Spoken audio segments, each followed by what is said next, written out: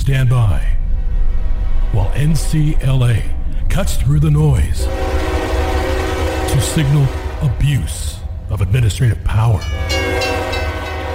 This is Administrative Static with Mark Chenoweth and John Vecchione.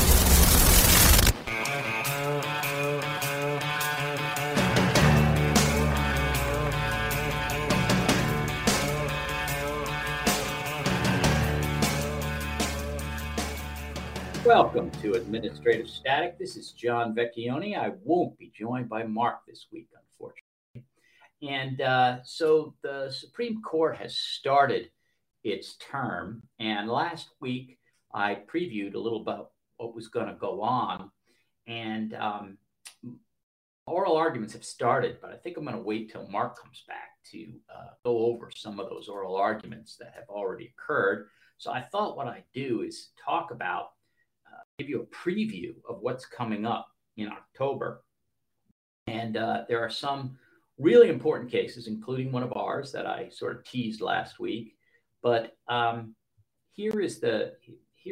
want to go over first for Halloween. There's going to be what I think is going to draw tremendous press attention and is going to have because it involves universities and it involves race, I think that the academia is going to be all aflutter with these two cases. And so we have Students for Fair Admissions versus the University of North Carolina and Students for Fair Admissions versus Presidents and Fellows of Harvard College. Now, so it's the same plaintiff, and what they've done here and why these cases have been taken up together, but they've been separated because Ketanji Brown Jackson, who's now a justice, told the Senate that she would recuse from the Harvard case because she was an advisor or even a fellow. I think she was one of the fellows of Harvard College. And so she had a conflict of interest, and she said she wouldn't sit on that case. And the Supreme Court then separated the two cases. So she can sit on the University of North Carolina because the way that conflicts work, it's not about the issue. It's about whether you have a personal relationship with one of the parties. And she obviously has a very close relationship with Harvard and the policies there because she was one of the advisors to that.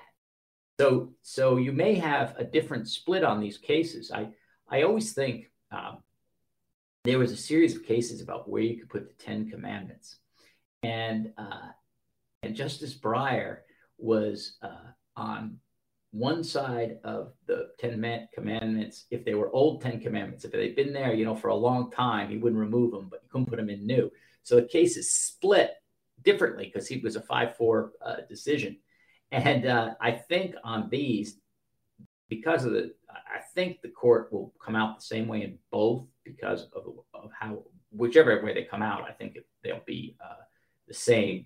But we will have Judge Jackson, at least on the University of North Carolina case, which I think is all to the good. It's not great when you don't know where a justice is coming from, when you're either preparing your cases or deciding where the law is going.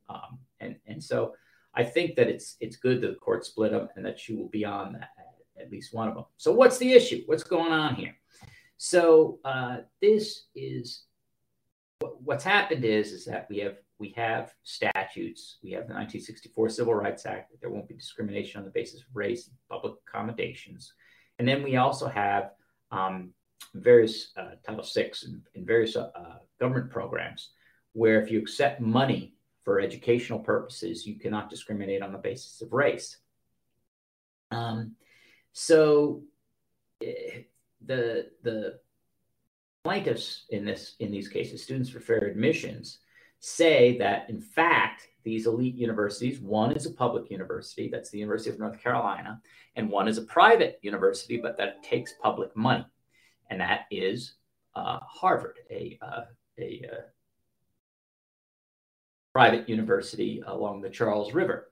For those who are not familiar with it, but in any event, I had an old Georgetown professor who used to call Harvard Georgetown on the Charles.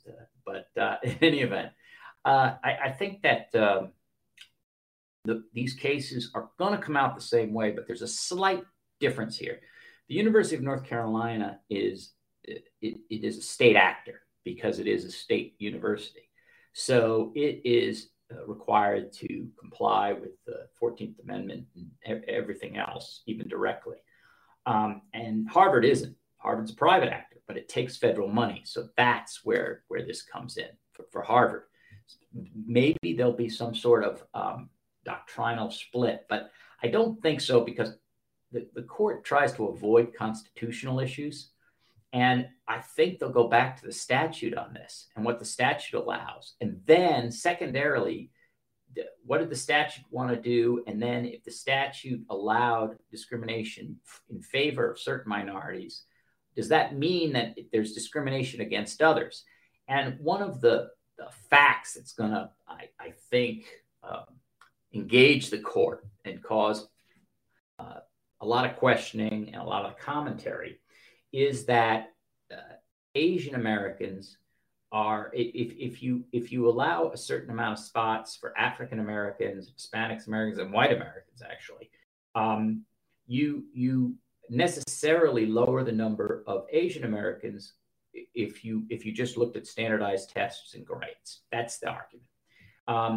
Now, Harvard and North Carolina make the argument that there's things besides standardized tests and grades.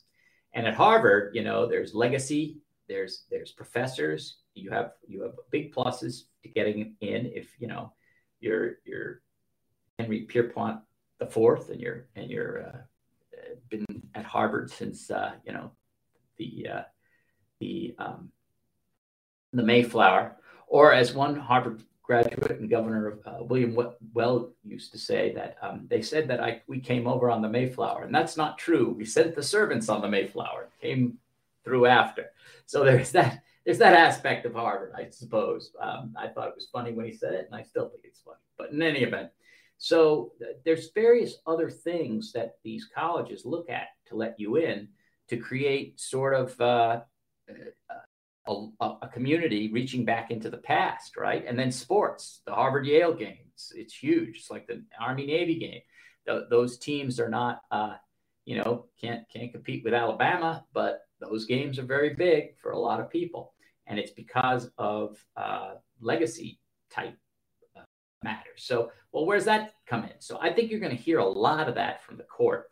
And I am not going to really go in and where I think it's going to come out, but I do think that the issues that are going to be raised are important ones, because the court said 22 years ago in a case, it said that Justice O'Connor basically said, well, we can have these type of racial additions for schools in order to make the country more diverse and fair and all that for about a quarter century, 25 years, and then they'll fade away. Well, they haven't faded away. They've become, particularly in academia, with the ideology that goes on in academia, they've become more stark. They've become much more stark. And the argument of the plaintiffs in these cases, petitioners, because they lost. It's interesting, both in North Carolina and in Boston, they lost. The lower courts are bound by the previous decisions, Bakke and all the rest of the Supreme Court's takes on this, where they said, well, yeah, you can take it into account as a factor. They said, well, we think that they just take it into account as a factor and it's not dispositive. And so it's allowable. And the lower courts were bound by that. And now they also made findings of facts, and the Supreme Court is going to be bound by those findings of fact. And they said that they're not intentionally discriminating.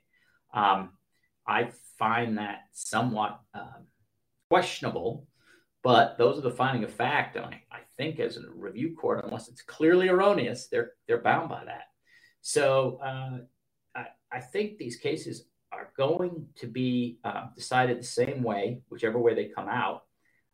We aren't at Justice O'Connor's 25-year mark yet, so maybe they'll wait 3 more years, but it's taken these cases a long time to work their way up, and it would take the next case a long time to work its way up.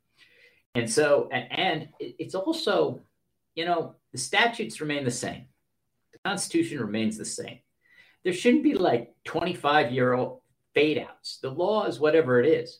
You can have as equity, well, people have relied on this, so for this, we're not going to make this holding retroactive. You can do that sort of thing here and there.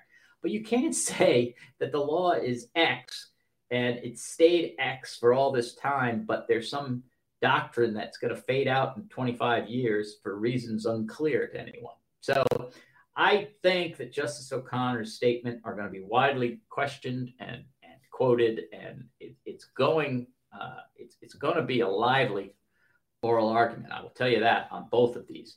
And it's going to be, for court watchers, I think, kind of fun and exciting in that, we want to get how Justice Jackson is going to react on the court and how she's going to engage in oral argument. And she's already started, and Mark and I hopefully will talk about that next week. But in one case she'll be there, and in one case she won't.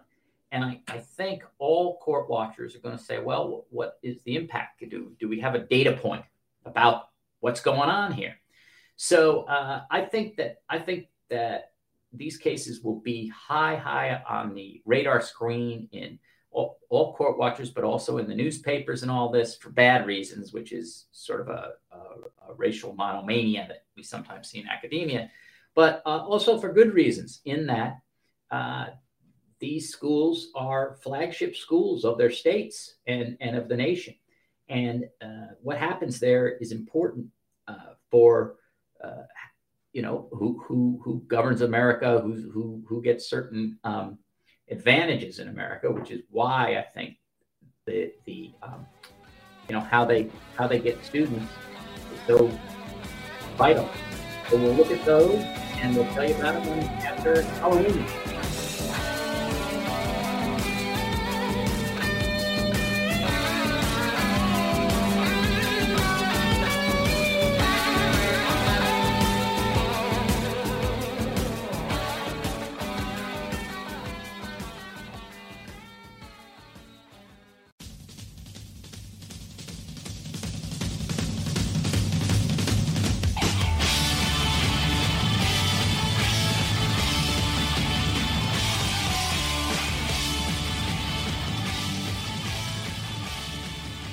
Welcome back to Administrative Static, and I'm continuing my preview of Supreme Court arguments. And the real exciting one is November 7th.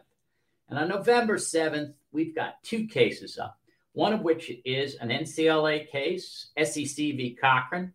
Peggy Little has helmed this all the way through, although someone else will do the argument in the Supreme Court. And it has been a long time coming, as has Axon Enterprise, Inc., who have followed this case with great avidly for a long time, and have spoken to lawyers and filed a amicus brief in the lower courts, not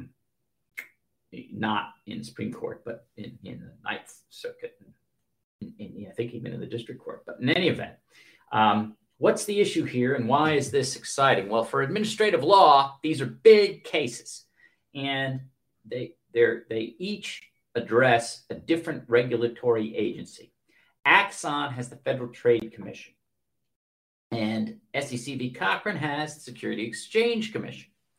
And what's going on here? Well, the way the structure of these agencies work, and there's different language, and so I don't want to get into the weeds of exactly what the differences are between the FTC Act and the SEC Act. But key thing for both of them is that they have administrative law judges, and these ALJs decide your case within the agency. And as a matter of course, in fact, I was just in argument in the Fifth Circuit, and the attorney for the government on another ALJ question was asked, well, can't these ALJs decide their own jurisdiction and decide whether they're constitutionally appointed and what their structure is? And the government lawyer said something very honest, which is, no, Your Honor, they never address it. If you raise a constitutional issue, they think that'll be taken care of later.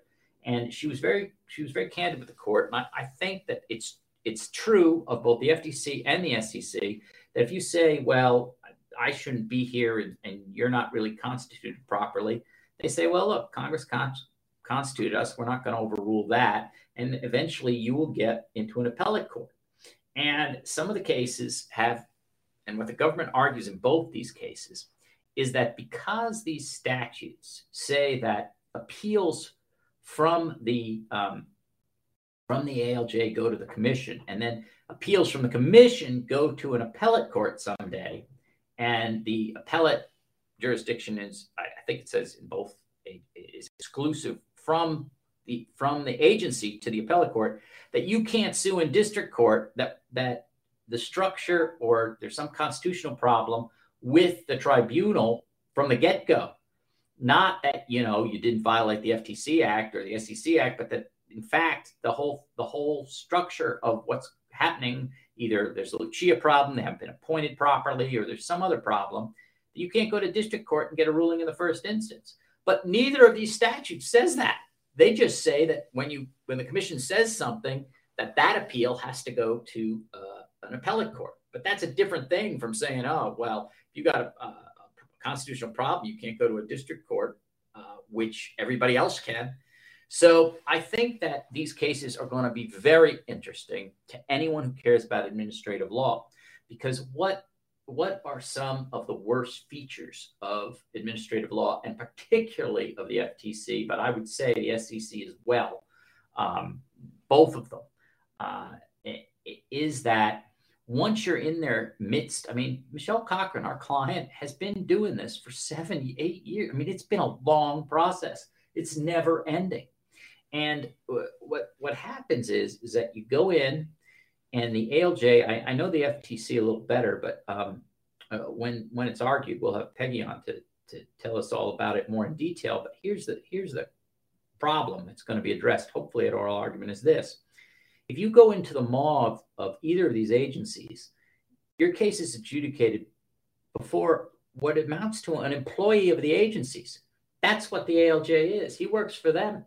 And in the FTC context,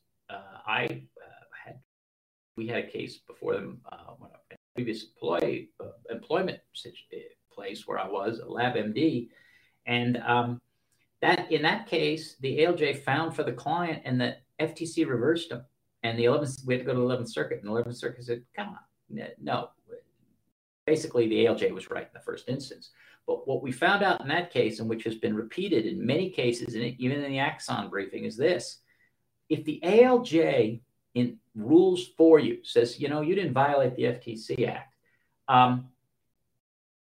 in 100% of those cases, the FTC overruled their own administrative law judge. And if he ruled against you, in 100% of those cases, they supported him. So you had to go to the appellate appeals court if you lost, and you're always going to lose. You're always going to lose. That is, a Soviet record of adjudication. That isn't anything we normally see in American law. I mean, so and the SEC is very similar, and both of them grind you down. One of the things we see in the SEC cases is that no one can afford to take everyone through. I mean, Elon can, and I just saw that Kim Kardashian settled with them on something for like 1.4 million, and I guess that's chump change for her. But the fact is, most people can't go through that whole process. So it's very important, if there is a constitutional issue about why you shouldn't even be there. Maybe you're not in the securities business. Maybe the ALJ wasn't properly appointed. Maybe he is friends with the guy on the other side, and he hasn't. There's all kinds of things. So they're going to decide whether you get to go to district court and get a decision right then before anything happens to you, and you get a decision before you go all the way up with all the facts found, because that's the other problem with administrative law. The facts found by this ALJ, who is not a neutral arbiter, in my view, in the view of, I think, many commentators, those facts, the appellate court will be bound by unless they're clearly erroneous.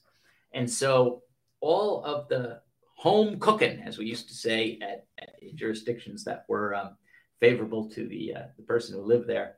All those decisions are going to be against you. And if there's a close run thing, the ALJ has every incentive in the world to rule against you. Because let's face it, I'm an ALJ. I'm sitting there, I'm trying to be honest about the whole thing. I say, I don't think the staff attorneys, who I all know and I work with, and the commission, who I'm subordinate to and are all above me, and who have all voted for this case, I think they got it wrong. So I'm going to say they got it wrong. And then as soon as I do that, and I spent 7 months trying this case, right? And there's unlimited, in FTC anyway, there's unlimited depositions. You can have hundreds and hundreds of questions to hundreds of deponents. I mean, it's expensive and it's intrusive and it's time consuming. And then you rule and you say, I rule for the defendant. I think that he was right about this. Well, it goes up to the commission. They're going to reverse you. You just spent all that work to get it wiped away in a heartbeat. Where's the incentive there? There's none. So both Axon and SEC are going to be argued on the same day. The government wanted to do Axon first, and then said, that will guide us in SEC v. Cochran. Well, I was born in the day, but it wasn't yesterday. The government was never, ever going to say, oh, look, the defendant won in Axon, right? Axon won and the FTC lost before the Supreme Court. Well, what would the government say? They wouldn't be guided by it. They'd say that the SEC Act is completely different from the FTC Act. And in fact, I think the SEC Act is even, for our purposes, is even better than the FTC Act on these things. But that's not what the government says. One of my pet peeves about all this is that these two agencies, particularly FTC, though, it uses SEC precedent for when it's good for it. And then it says, it makes no difference at all when it's bad for it. But you'll see just tons of cites to SEC cases in the FTC, and I believe vice versa. But not so much, though, because the SEC has a lot of precedents, and they cite to New York. But the fact of the matter is the government wanted these cases separated so they could think up new ways to get around the constitutional problems they both have. And they wanted time to do it. And I'm very pleased that the Supreme Court did not give them that time and said, well, there are differences in the statute. Isn't it better that we hear what they are at the same time and see whether they matter for the constitutional and administrative law issues? So I think it was wise of the court to put these two together. I think that it's going to be a very interesting day. I'm going to wander down to the court, which I haven't done this term, and take a listen in person. But I think it's going to be quite the administrative law day, not only argument day, but then when they come out. And Axon has been, they're a company. They were famous for making tasers. They do other things, but they had made tasers beforehand. And I have to say, as a nonprofit administrative law lawyer, I have often found that companies will not protect their constitutional rights, will not make a stand because it's expensive, and you have your regulator against you, and there's all kinds of prudential reasons not to do this.